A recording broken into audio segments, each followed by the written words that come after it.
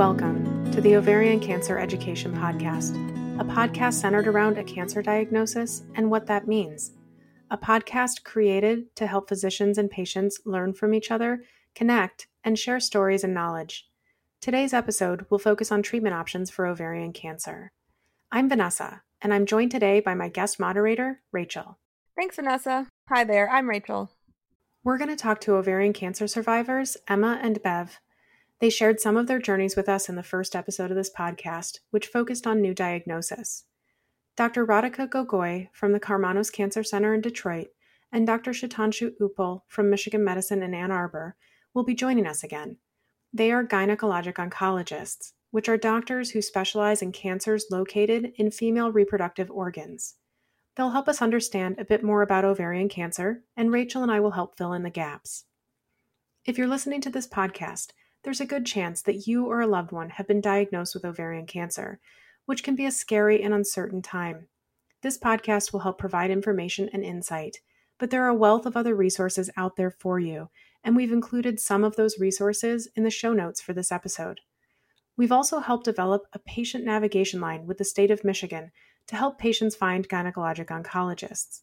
The phone number for that line is 1-844-446-8727. So we're talking about treatment options today. Yes. Let's set the stage for that first, though. There are many treatment options for cancer that we aren't covering as a part of this episode, and there are treatments and drugs that Emma and Bev reference as a part of their experiences that aren't appropriate for all patients. Clinical trials are what physicians and care teams use to test new treatments and techniques to try to improve cancer care. Those trials happen every day, all over the world. To participate in one, patients must meet qualifications related to the specific treatment or technique. Every year, those trials are reviewed. Based on successful trials, updates are made to the regulations that are considered standards of care for the medical community. We're hoping to cover some of those basic standards of care and to help patients and loved ones understand the language of cancer treatment better. Let's let Dr. Gogoi start us off. She'll begin by explaining next steps for a patient with ascites, which is a fluid buildup in the abdomen, carcinomatosis, which means that there is disease visible on scans, and an elevated CA-125. That's a blood test.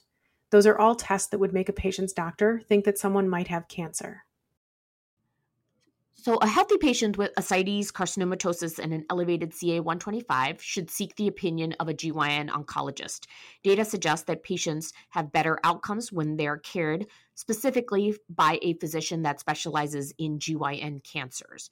Depending on a number of factors, including the patient's medical condition, amount, and location of the disease, the physician will decide whether surgery first or chemotherapy first is a better option. Ultimately, the goal of surgery is to remove all disease, and this may be better achieved if chemotherapy is given first, shrinking the tumors, and then surgery, or surgery first followed by chemotherapy.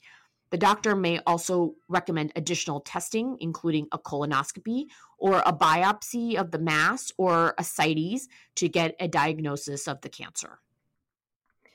So basically, the treatment options are surgery and chemotherapy, but the order of what happens first changes based on the patient. You got it. Sometimes it isn't even a definite that they're going in for cancer at all. Emma had an oophorectomy, which is a surgery to remove one or both ovaries, and they were pretty sure she didn't have cancer. She'll tell you about what happened. So I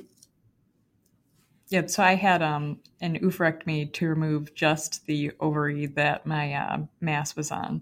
And before I went into surgery, my surgeon thought that there were very, very, very low odds that I might have cancer. It was part of the conversation, and it was, I wouldn't say an afterthought, but it was definitely, it kind of felt at the time, and this is me sitting in that chair as someone that assumed it wasn't going to be cancer too. It kind of felt like she was saying, oh, like I need to mention that it's a possibility, but for most people your age that are present with like this type of imaging, that it's not cancer. I don't know if she used the term like 99% of the time, but that was definitely kind of how it came across to my mom and I. So we were feeling really good about it, like, okay, this is, we'll go through the surgery and I'll go home and that'll be it. And for as shocking as it was to hear that I needed surgery when just days before, I thought that I might have just been gaining a little bit of weight.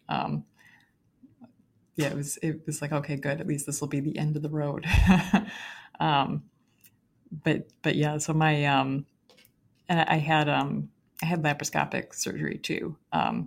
And I am grateful for the fact that I have a very small incision that is not, I don't know, at least for me being a young woman, like I definitely still have a fair amount of vanity where I don't want to have, like a crazy garish kind of scar on my abdomen.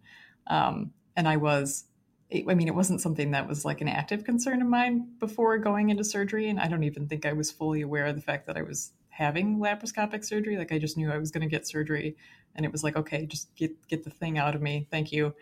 I don't care how you do it. But in retrospect, I'm very grateful for that because my father, being a colon cancer survivor, and of course he had his surgery in the 90s. So that technology wasn't available to him at the time. And he's got a very large scar on his abdomen. And of course, growing up, knowing that and seeing that scar on my dad from time to time, like it was definitely a passing thought that it was like, oh no, like I don't want that though, please. So I'm glad that that's not the case for me. But yeah, my everything, as far as I know, I think everything, at least as it was described to me and that I've read in paperwork, everything went really according to plan with the surgery up until the point where they did a couple of biopsies, and that's when the cancer came up in the middle of my surgery. And so my surgery ended up taking a little bit longer because they had to go in and check and make sure that it wasn't in any surrounding tissue. So I know hearing from my parents that they went in thinking it was going to be a certain number of hours. And as those hours came and went, it was really scary for them that, suddenly things were taking longer.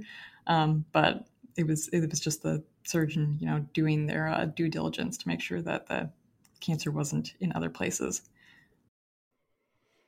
She talked about a laparoscopic surgery. Can you help me understand what that means exactly? Dr. Gogoi explains the different kinds of debulking surgeries really well. Debulking means pretty much what it sounds like. They're trying to get rid of the bulk of something. In this case, that's the cancer.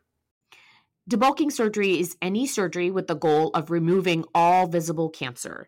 To do this, the GYN oncologist will likely have to remove the uterus, the cervix, both fallopian tubes, and the ovaries, as well as a portion of the omentum. The omentum is a fat pad that is in the upper abdomen and seems to be involved in collecting floating cancer cells. Lymph nodes, which are small packets of tissue that drain organs, may also be removed. Occasionally, a portion of the bowel may also have to be removed. The difference between open cases and laparoscopic cases is the approach. An open case involves an incision in the midline, generally up and down from above the belly button to the pubic bone. Laparoscopic cases are done through smaller incisions, mostly described as Band-Aid size incisions. The end result of both of these surgeries, or the goal of both of these surgeries, is to remove all visible cancer. Dr. Gogoi talked about some pretty intense stuff. It sounds like Emma had an easier surgery than some patients. No surgeries are easy, of course, but it's true that most ovarian cancer patients have larger surgeries. Ovarian cancer is frequently diagnosed late because it's difficult to diagnose. That means that the disease has often spread more than it had for Emma. Let's let Bev tell us about hers. So my surgery, I was told, was going to be like a 6 or 7 hour surgery.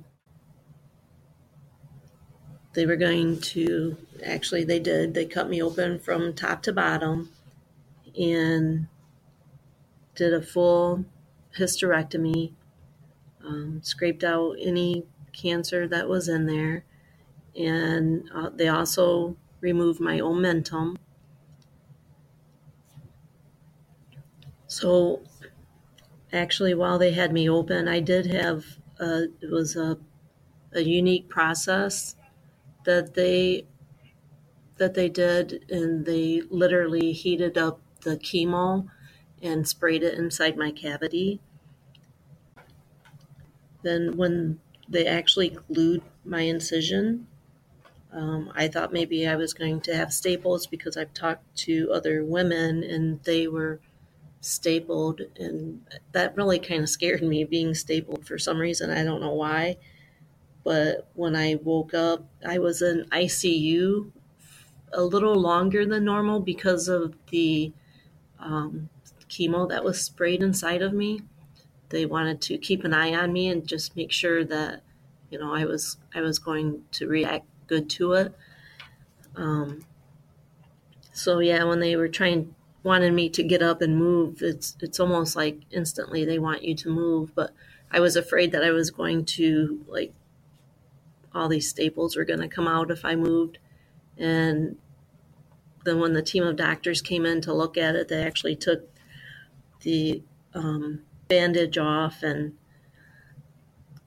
was saying how good it looked. And I really wanted to see it because, this was actually the very first surgery I've ever had. And I've never had any type of staples or stitches or anything. So I wanted to see what it looked like. And I asked about the staples, and they said, no, you weren't stapled, you were glued. So that was pretty interesting. Some of the doctors had a concern about how red my incision was, and my doctor told them, yes, it's supposed to be that way because of the chemo that they sprayed in me. And that's was one thing that they wanted to watch afterwards, was to see how it was like reacting with my body, I guess. So actually the incision, it actually healed really well. I'm really happy with that. I'd be nervous about staples too, I think. I've never heard of that spraying process Bev talked about before. That's a topic we might cover in a future episode. Not all facilities have that available, and it's definitely not something that all ovarian cancer patients need as a standard of care. Chemotherapy is more traditionally given before or after surgery. If the surgery happens first, it's called adjuvant. If chemotherapy is done first to shrink the cancer before the surgery, it's called neoadjuvant. Dr. Gogoy can tell us how that decision is made, and we can talk later about how chemotherapy is usually administered.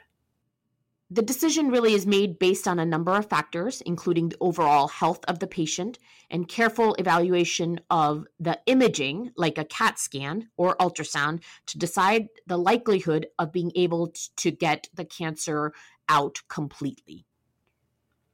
It's difficult because as a patient, you're thrown into this situation where suddenly surgeries and complicated treatment plans are a major part of your life. Bev struggled with that too. I always told my sister that if I ever got cancer, I'm never taking chemotherapy or radiation. But when you get to that situation, what options do you have, really? So chemotherapy, I did do a lot of research on just plain diet plans, eating the right food, but I knew that I needed more than that. So chemotherapy is what is the treatment option that I had. Bev just mentioned radiation therapy. We haven't really talked about that yet. That's true. Radiation therapy isn't a primary treatment for ovarian cancer. It does sometimes play a role, but because of where ovarian cancer is located in the body, using radiation can be harmful in other ways. Chemotherapy works far better, so that and surgery are the main treatment options for ovarian cancer. Okay, so can you tell me how chemotherapy actually works? Dr. Upal does a great job at that. So chemotherapy is, in broad terms, administration of cytotoxic substances, which are basically chemicals which have been tested and tried, and they kill rapidly dividing cells in human body. The rationale is that they kill the cancer cells more than they kill the normal human cells. And the normal human cells have the ability to regenerate, whereas the cancer cells do not have that ability. And ultimately, there's more damage to the cancer than the person receiving the chemotherapy. There are certain areas in human body where non-cancer cells divide very rapidly, and we see that those are damaged by the chemotherapy, sometimes temporarily and sometimes permanently. So if somebody is receiving chemotherapy and they lose hair, that's because hair follicles have cells which are actively dividing. Giving them chemotherapy kills those cells, and then the hair drop off. Similarly, we often see patients with chemotherapy saying that they are vulnerable to infections. And the reason for that is because the bone marrow, from where all the blood lines are made, the red blood cells and the white blood cells and the platelets, from those, the white blood cells are the ones which fight infection. So chemotherapy goes and kills the white blood cells, which are rapidly dividing, and the counts fall. As a result, patients who are receiving chemotherapy are now vulnerable to infections. They may become anemic if their red blood cell count goes down, and we have to give them transfusions. If their platelets fall down, they are at a risk of bleeding. In other words, these chemicals all have side effects, and some chemicals have different side effects than others. Some chemotherapies cause damage to the heart. Others can cause what we call as neuropathy, where the sensation in your fingers is changed after chemotherapy. And some of these side effects, as I said, can be permanent and lifelong. Sounds scary and complicated. It's not always an easy process, but chemotherapy has come a long way. Is it only administered through an IV? Typically, yes. There are other methods, but that's still the most common. So for chemotherapy to be administered, there are many different ways. Sometimes it's given as pills, which is increasing nowadays. Many of the new chemotherapies are now given orally. But the traditional approach, and still the most common approach, is that they are given in the IV as an infusion. And for majority of the patients, these chemotherapies can cause a lot of reaction in their veins. And if it's delivered through vein in their arm, over time, what we find is that it becomes difficult to get intravenous access in these patients. So what we typically recommend is to get a port, which is a larger IV placed under the collarbone, mostly on the right side, and it facilitates the delivery of chemotherapy. Now, many of these chemotherapies have different schedules. That depends on what type of cancer is being treated and what stage of the disease the patient is in, and if this is a new diagnosis or a recurrent malignancy. Sometimes they are given every 3 weeks. Sometimes chemotherapies are given every week. So those schedules depend on the type of the cancer, stage of the cancer, and where the patient is in their disease process. Bev had her chemotherapy administered through an IV, and she had an interesting experience in the infusion center. So my chemotherapy sessions, they were kind of interesting. The first one that I had, actually, I had two choices. I could either have a bed or like a reclining chair. They gave me the bed. That was the first one, and that was the first time actually that I ever had that one. And it was relaxing, but it was really nerve-wracking too, because knowing that you're going to get chemotherapy, injected into your body, I guess. They do make it really comfortable for you there, though. I really didn't have any issues with chemotherapy, my infusions. There was one time that I did, and I don't know if it was because it was being infused too fast, because it should be going in slowly. But what happened was, it was just really quick. I'm sitting there talking to the nurse that was starting the infusion, and all of a sudden I started going numb. My lower back was just instantly in pain, and I thought I was going to pass out. My heart was just beating so fast, So I asked her, what was going on, and she, as soon as she seen that I was reacting, then she stopped the infusion instantly, and just as fast as she stopped the infusion, it started to dissipate. But at that same time, she had already called, for help, and there was 6 doctors there. So an important thing to realize with what happened to Bev is that communication is very important. Bev knew that something had changed. She knew something was wrong, and she said something immediately. A lot of patients are nervous or scared about speaking up, but information is really important for the care team. The more information, the better. I would imagine that the reactions patients have to chemotherapy depends a lot on their individual schedules. Yes, and learning about them can be very overwhelming. So I know that I got 2 cancer drugs, and I think it was carboplatin and carbotaxol, whatever that combo was called on the internet. I remember at the time doing a little bit of light Googling and investigation, and kind of backing out of that really quickly when I know, at least for me personally, like I have a history that when I was very young, I got well, not very young, but a teenager. When I was a teenager, I got a tetanus shot, and they give you the little slip after you get the shot that's kind of got, this is what tetanus is and facts about the vaccine and stuff. And I know something about reading that, like I almost passed out reading it in the car, and my mom was like okay, like so I just remember that I had kind of I felt like I was kind of starting to have a similar reaction just reading about the drugs and like what the drugs are and what they do. And like, of course, with Googling, inevitably you kind of quickly stumble upon like long-term side effect type stuff. And that's when I kind of heard the words of my oncologist in my head to not Google things, and his reminder that no one goes to the internet to write rave reviews about their experience certainly with chemo drugs, but really with anything. So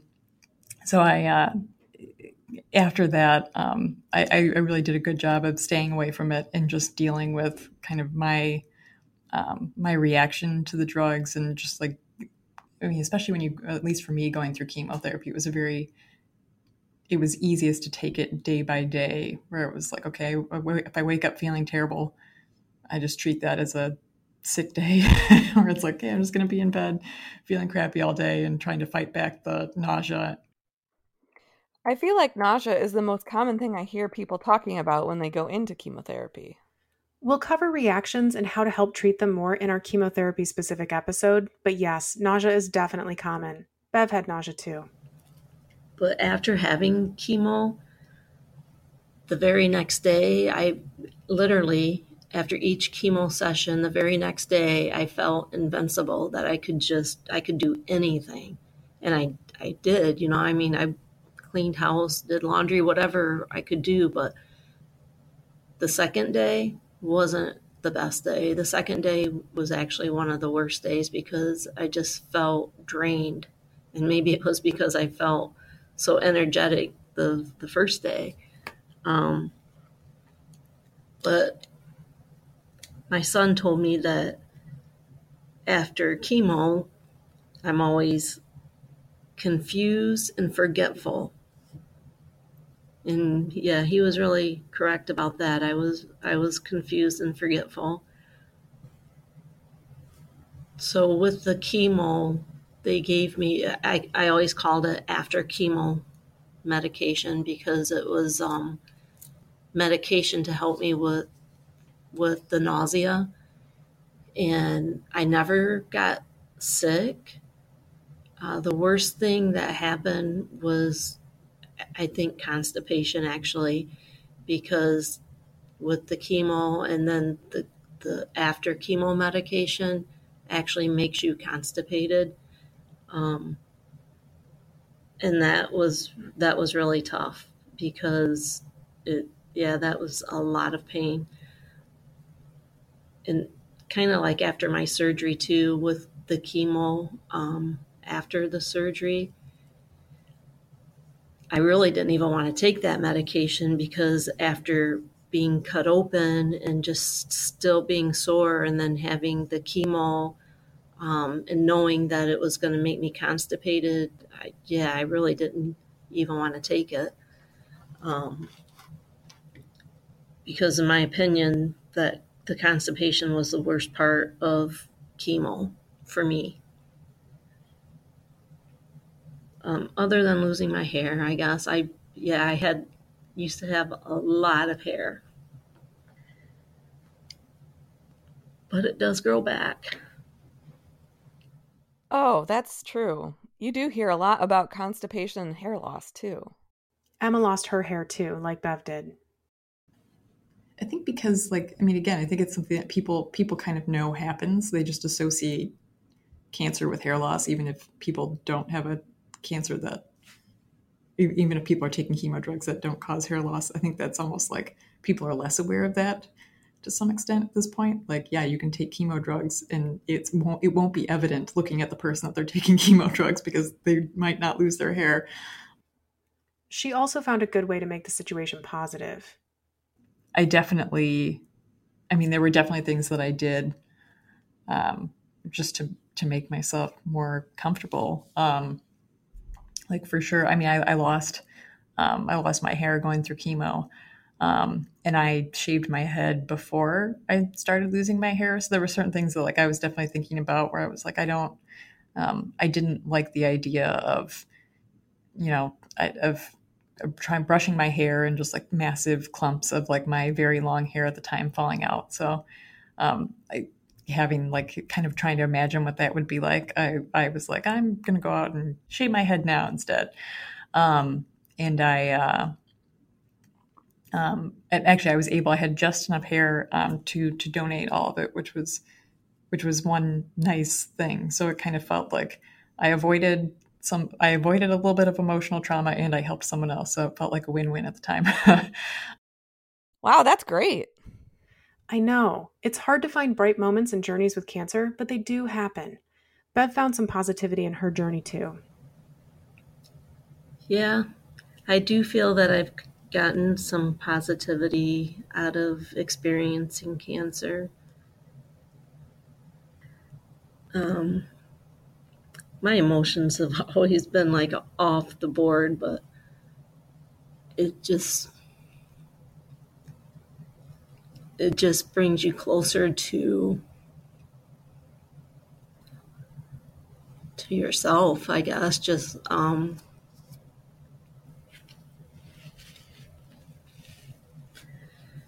It just makes your eyes more wide open with, your surroundings, the people around you.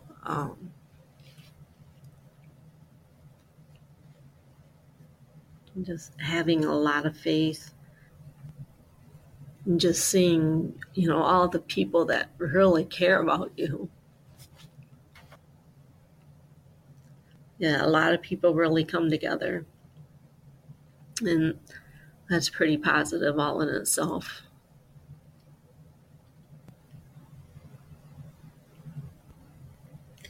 And you have to stay positive. And actually, I think having the cancer does make you more positive, just, on the outlook of life. I like the concept of being closer to yourself. That's really beautiful. Yeah, and the support of her loved ones who helped her.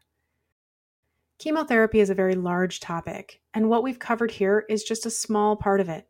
Our next episode will go into more depth if it's a subject you're interested in. As a reminder, there is a patient navigation line you can call if you or someone you know needs help finding a gynecologic oncologist. That number is 1-844-446-8727. And don't forget to check out the show notes and resources. Thank you again for joining us.